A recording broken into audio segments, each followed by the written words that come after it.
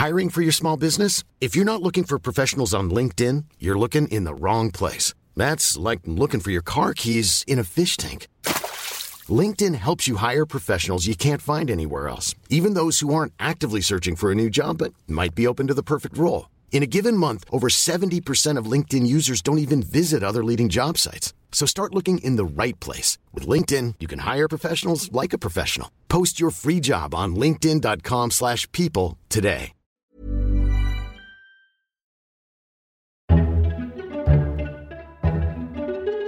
Welcome to FT Politics, the Financial Times' podcast on British politics.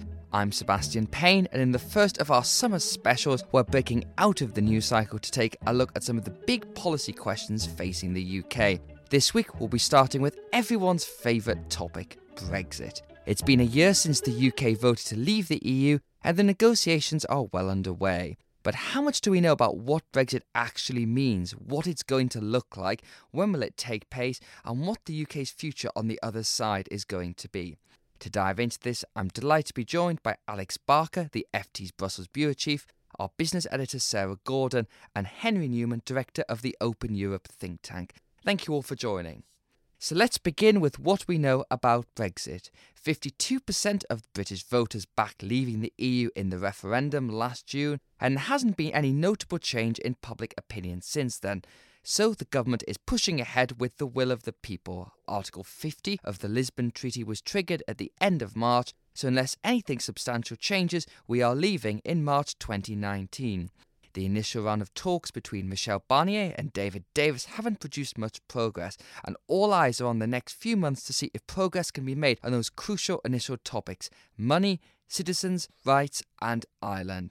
So Alex Barker, let's begin with the Brussels perspective on this. There's a lot in the Brexit debate. It's what the UK thinks and what the UK wants. What's the view across the channel about where we're at 1 year on? Well, I can give a Brussels perspective on the UK because actually I think over the last year, the most important developments have been in the UK. And if you look at Remainers and the outlook they had in July last year, or June last year, they're wrong about two big things. One was the relative resilience of the economy. We've seen the pound fall, but it's been relatively stable. And also the resilience of public opinion in supporting Brexit. So they were wrong to some extent about the UK. I think if you look at leavers, they were wrong about the EU. They were wrong about the complexity of the talks.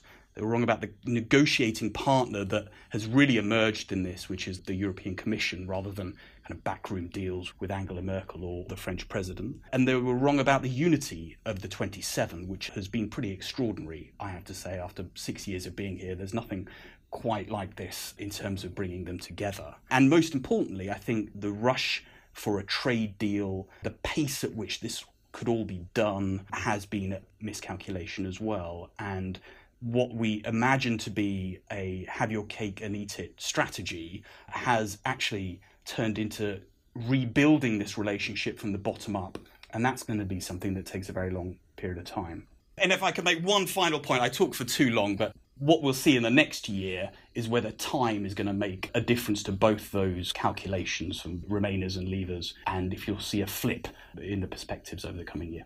With Sarah Gordon, after the vote last year, we were obviously embroiled in the Conservative leadership contest and who was going to be Prime Minister, and then Theresa May entered Downing Street in the autumn, and in January this year we had the Lancaster House speech which outlined how Theresa May saw Brexit coming out. But apart from that, there really wasn't that much detail until really quite recently, and we've started to get a bit more form on what Brexit's going to be. Crucially, that it looks like there is going to be a transition deal, but certainly from the perspective of business, there's been a lot more uncertainty than they would have liked over the past 12 months. Is that fair?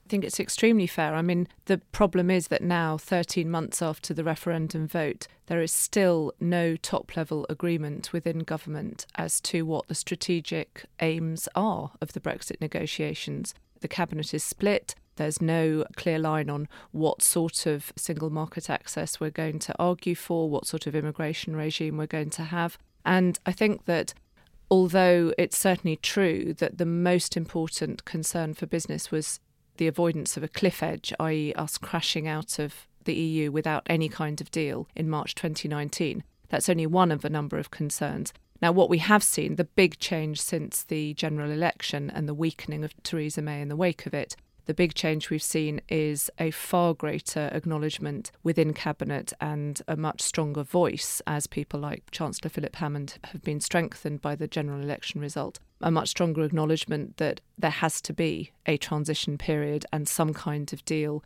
that covers that transition period. Now, as we said this week, what Hammond is now arguing for is a standstill deal. So we have a standstill on current arrangements for the necessary time for the future arrangements to be bashed out. But that's still very, very high level. I mean, if you are a business and you are trying to work out what investments you're going to make in the next 5 to 10 years, if you are thinking about your people and where they're going to be able to work and whether you're going to be able to move them around, you still have absolutely no more clarity now than you did on the 24th of June last year.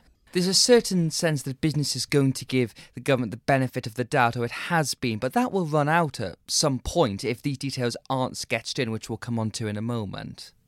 I don't really think that's the case. I mean, I think business is trying very hard to give as much input as possible so that its priorities are listened to. Before the general election, one of the biggest concerns were that those priorities were simply not being recognised in Downing Street, and that with Theresa May's former advisers, Nick Timothy and Fiona Hill, they were providing a sort of barrier and a very deep resistance to listening to business concerns. I think that has eased, but business is still very worried that there is a lack of detail. It's not just the lack of the strategic priorities being set out clearly. It's also that underneath that, there is a lack of detail. I mean, as you were saying, and Alex was saying, the complexity of the negotiations on issues like customs arrangements, what kind of IT system we will have to manage our immigration. All these are a lot of work. They require a lot of detail. We're absolutely not even near that level of work at the moment. So Henry Newman, give us your perspective on where we are, because what we heard from Philip Hammond this week on the transition, the off-the-shelf deal, seems quite logical in a way, because as Alex was saying, the EU27 have been very united on their aims here and wasting time trying to negotiate a bespoke transition deal where time should be spent on what the eventual thing looks like. Are you confident that we can get a transition deal that works politically and practically? And then where does that leave us after that? So I'm very attracted by Philip Hammond's call for an off-the-shelf transition deal. I don't think we should let the perfect be the enemy of the good. I don't think we should search for a Goldilocks transition. Let's concentrate on putting our energies into the complexities of our future arrangement. And exactly as Sarah was saying, there's a lot of complex detail still to be worked out. And government and Whitehall, the civil service, have not made sufficient process in getting through these quite technical decision-making hurdles. And I think it's been 6 months now since the Prime Minister laid out her vision of Brexit at Lancaster House. And with the exception of a few other interventions, the Article 50 letter and so on, we've had very little else. And I think despite the shock of the election result, it seems that the Lancaster House position has broadly held, with the question of a transition in parentheses. But I think we need an update now from the Prime Minister. We need to understand what the government's position is going to be. And it can only be the Prime Minister who gives that update, because in the absence of real clarity about the next steps, we're seeing different cabinet ministers making different interventions on different news programmes, and business and the public are responding by taking the quite sensible conclusion that the government hasn't got an agreed position. And I think if the Prime Minister comes into the new political term in September by laying out in a major speech the next stages of Brexit, including the plans for the transition, I think there'll be a lot of reassurance taken from that. It's my understanding that that is what Downing Street is planning to do, that over the summer, having rebuilt their operation, given the election issues, they are now going to go away and try and add some form to that and put details in there, because of course, Alex, there is the EU summit at the end of October, and this is going to be the real flashpoint for the government's Brexit strategy, that by that point, Theresa May needs to have laid the groundwork both within her party and with the country for this transition deal formally, and also what's going to come after it. That's right. The transition is going to hit us quite early, because really the Brexit bill can only really be solved by a transition that whittles it down and allows the UK to be paying for something that's not a kind of extortionate bill for the past. So the transition will have to be addressed early. The EU at this point is saying, no, we want to leave the transition right to the end. They're quite happy to see lots of uncertainty. They're quite happy to see uncertainty drive business from the UK to the continent. So October is really going to be a big moment in looking at whether we're going to move into a different stage of this negotiation and whether the UK has really grappled with the politics around a transition, what it means in terms of the ECJ, money, free movement, to be able to engage in a real negotiation about what that might involve. Sarah, one thing that we keep coming back to is this question of detail. The idea that the government hasn't quite got the detail right here, and from the Brussels perspective, they certainly seem to be better on that, but there is much bigger bureaucracies. That's maybe not a particular surprise. But there does seem to be one man who has emerged, particularly over the past few weeks, who is good on detail, and that's Philip Hammond, the Chancellor, who was quite surprisingly stayed in his job because before Theresa May's botched election, he was expected to be sacked as being a Ramona or the Eeyore of the government, whatever you want to call it.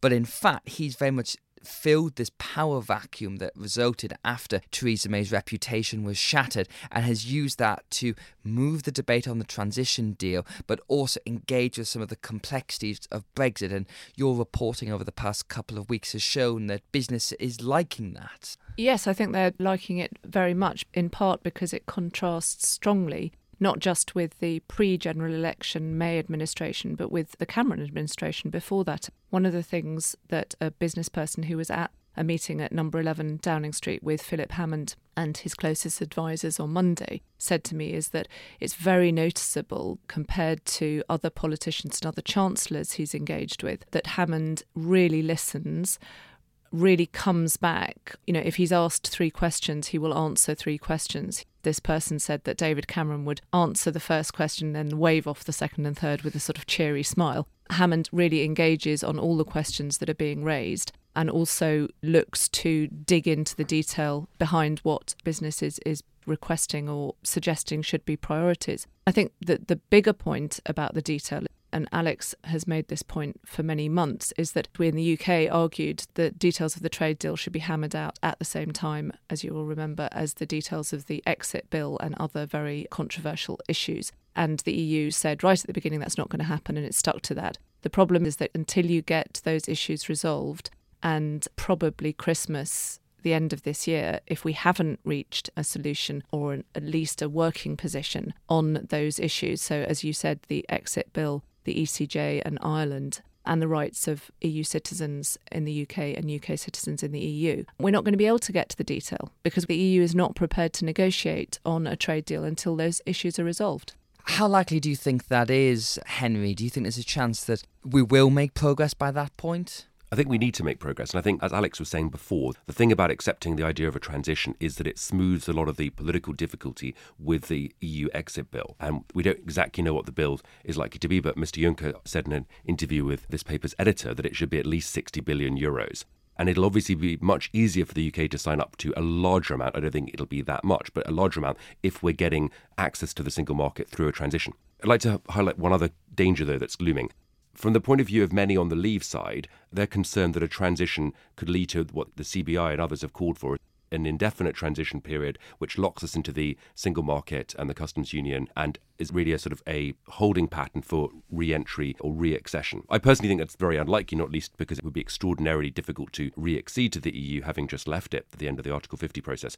But I think that Hammond is in danger of sounding disingenuous because he's saying in media interviews over the last couple of weeks that on Article 50 Day will be leaving both the customs union and the single market. But then if he's also asking for a transition period which is essentially a standstill, which keeps exactly the same apparatus in play, now that may be perfectly sensible, but I think people may begin to feel that what he's saying is actually disingenuous. So I think it will be important that whatever transition deal is ultimately agreed by the Cabinet, they can present that as a transition. It must be transitory. It must not be a new permanent arrangement. It must lead to us actually coming out of the European Union. And I also think there's a strong case for leaving the customs union faster than potentially we leave the single market. I'll come back to that point in a moment, but politically I think Theresa May probably doesn't have much choice on that because I think her backbenchers, many of them who supported Leave, would not let her get away with an indefinite transition. Alex, if I'm right, I don't think people in Brussels would particularly want an indefinite transition either. I think it would be illegal. If you actually put that into a withdrawal agreement, it would amount to a trade agreement, and the trade agreements have a completely different kind of process for agreeing them. The European Parliament would be up in arms because they wouldn't have as big a say on it. They'd challenge it in court, it would die. There's definitely going to be a cut-off date. The question for me is whether in British politics, we're ready to enter into a period of 2 to 3 years of limbo, where the main difference is we would have left the EU, taken back our MEPs, judges, commissioner, and given up our vote. But otherwise, almost everything would be the same. And the EU would have quite a degree of control over the UK statute book, over the exercise of law in the UK. And that provides certainty for business. But I don't know that is what people imagine necessarily when they voted to leave. And it may be that the prospect of a trade deal, some kind of framework that is agreed at that moment, will be a sweetener enough to see us through those 2 or 3 years, but it will be quite difficult. And actually negotiating the edges of that agreement, things like safeguard clauses and when can one party pull out, what happens if there's an enforcement issue, those kind of things could take up a good part of the next year anyway.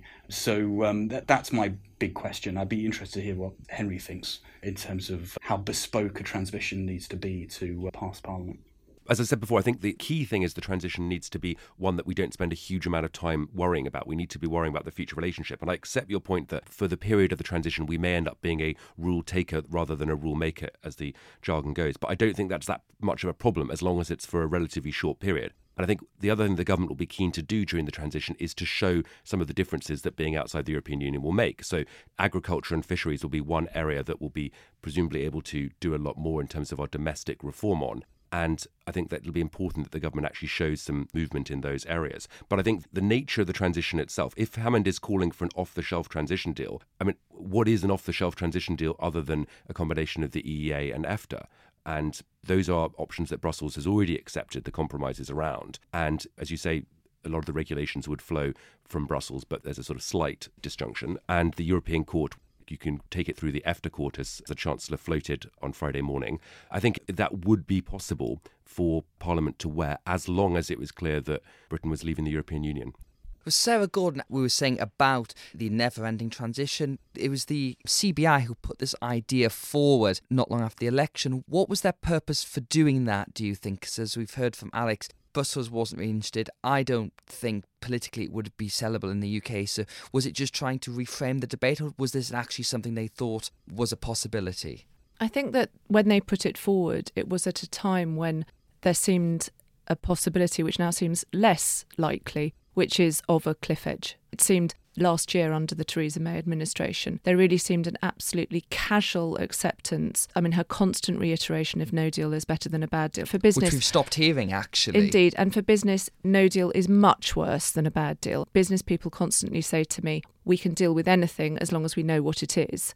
The point is even a deal which made trade much more expensive, administrative burdens much more burdensome, they can deal with that as long as they know what it is. One of the things that people are talking about a lot now is if you look at the customs form that you need to export UK goods to outside the EU now to places like South Korea, you're talking about an enormous increase in the administrative burden around exporting. But they can deal with that if that is what is required. The point is the idea of a chaotic exit in March 2019 was something that the CBI and the business people that it represents and many others were extremely concerned about. So I think it was really trying to hammer that point home. In the recent development of the way that Hammond and his cabinet allies, and indeed those who aren't his natural cabinet allies like David Davis, the Brexit secretary, what they're talking about now is absolutely not an extended or indefinite transition period. They're talking about a 1 to 2 year transition period. I think they believe, in line with popular opinion, that there is absolutely no political mileage in pushing for an indefinite transition. And as Alex says, is not actually possible. There is no procedural mechanism for the EU to implement that. I think it's worth pointing out we're talking about a 1 2 year transition because of when we expect the next general election to be, which is in 2022, and the political calculation in the government is that you would have to have it all tied up, part and parcel done, before going back to the electorate. Up to 3 years, I think, was Hammond yesterday on the radio. All I was going to say is that I think that comment, Sebastian, suggests again that we think that we will be dictating the timetable. Yes. The UK does not dictate the timetable or the final arrangement or the negotiations. It is the EU. And that has been made very clear. I mean, every single big issue that we said we would stand firm on, or that the Conservative Party said it would stand firm on, it has had to concede. So our idea of working this for the UK electoral timetable, I think, dream on, is my feeling. Indeed. Now, Henry, just talk about some of the other Brexit figures. So we've all said lots of very nice things about Philip Hammond and Theresa May's moderated position. What's your take on where David Davis, Liam Fox and to a lesser extent Boris Johnson are at the moment in terms of their influence in the Brexit debate and how much they're following the agenda and shaping it? So I think, as we were just saying, one of the things that's interesting about this transition arrangement is that it's actually shown that Michael Gove was one of the first people to come out and defend a transition on the radio last week. And I think that was one of the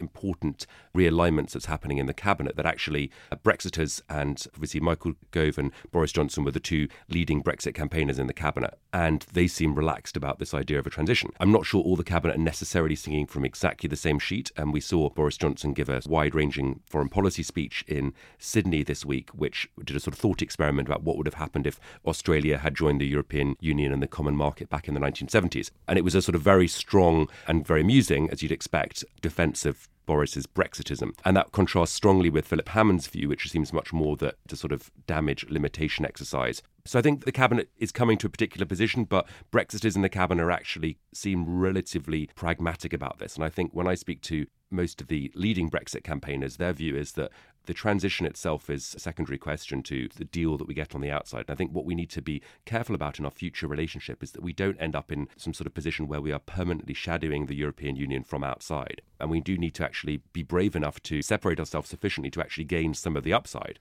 And if we end up in a sort of outer sphere where we're permanently shadowing the EU in regulatory and other terms, we're taking all of the cost from leaving and not having much of the upside. And I think this is the final point I want to discuss here. We've talked a lot about the specifics of leaving and what that's going to look like, but we've heard curiously little from the UK government about life after Brexit. And Alex, I'd be very interested from the Brussels perspective on, we have this transition deal where talks will begin on what the UK government would want is a wide-ranging free trade deal that will cover all manner of different things. But again, it's quite concerning how little talk there's been from Westminster about what that's going to entail and what they want to see from that, because I'm sure Brussels has very key aims on this. It doesn't want to have a Singapore low-tax haven off the coast of Europe, and at the same time, it doesn't want to have all its rules undermined. Yes, and what you'll have to see in the next few months, really, if this is going to get going properly, is another kind of Article 50 style letter where the UK spells out what it sees that future relationship being,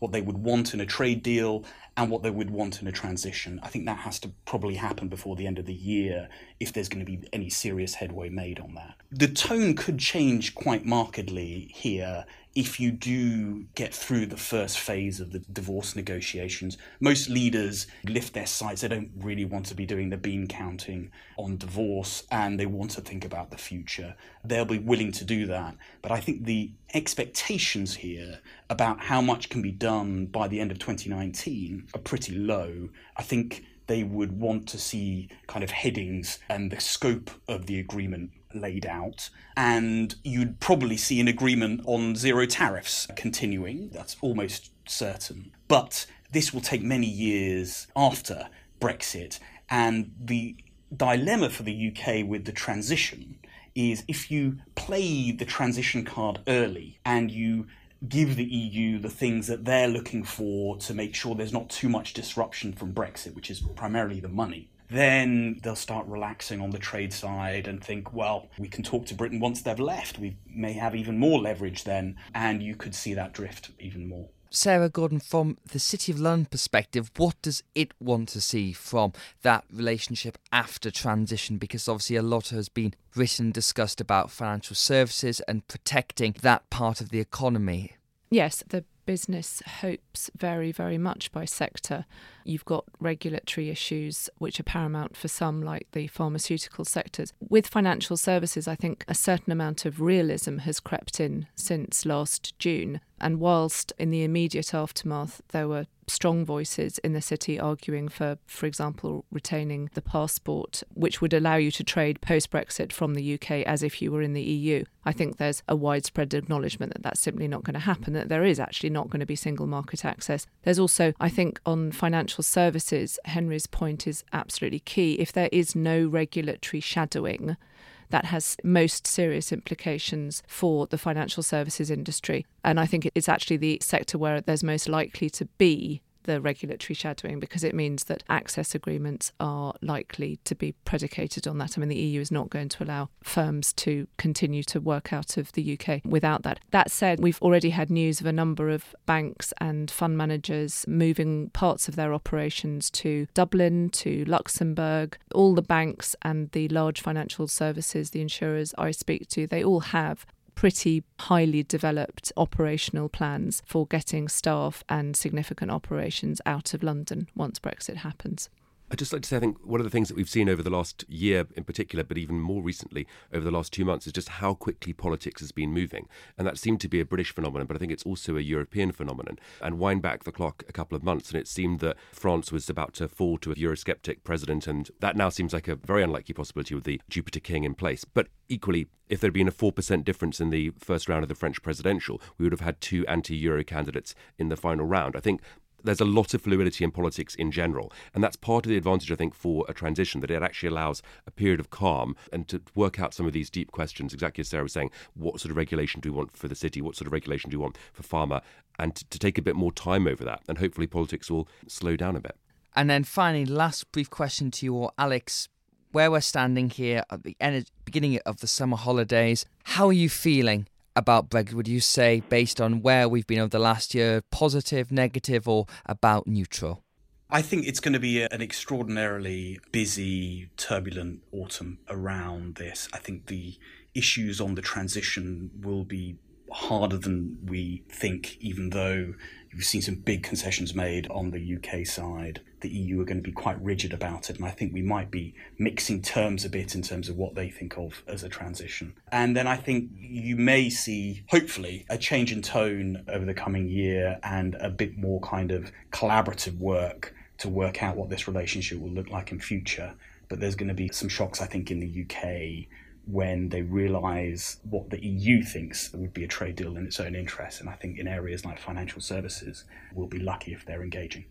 And Sarah, from business perspective, there's obviously been good news and there's been bad news over the past year. So overall, positive, negative, or about neutral?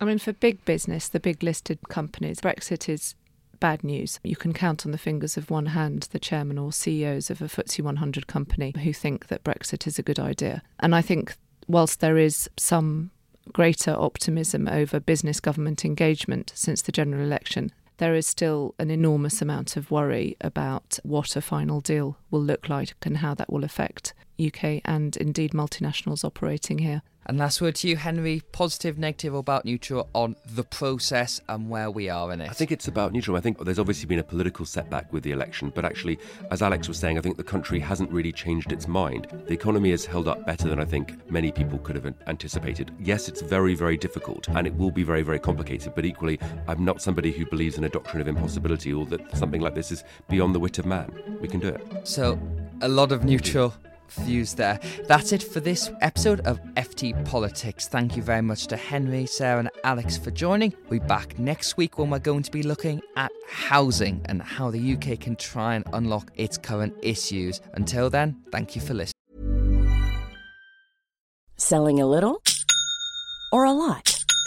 Shopify helps you do your thing however you cha-ching. Shopify is the global commerce platform that helps you sell at every stage of your business. From the launch your online shop stage to the first real-life store stage, all the way to the did we just hit a million orders stage. Shopify is there to help you grow. Shopify helps you turn browsers into buyers with the internet's best converting checkout. 36% better on average compared to other leading commerce platforms. Because businesses that grow, grow with Shopify. Get a $1 per month trial period at shopify.com/work. Shopify.com/work. Here at Bellingcat, we get to the bottom of things. From a global crisis to an underreported event, we find the facts using publicly available tools and resources, uncovering what is hidden on and below the surface. We connect the dots using social media posts, satellite images, and public records, and empower others to do the same by sharing how we do it. The ability to do so is only made possible by our readers, supporters, and community members. Care to join us? Learn how at bellingcat.com.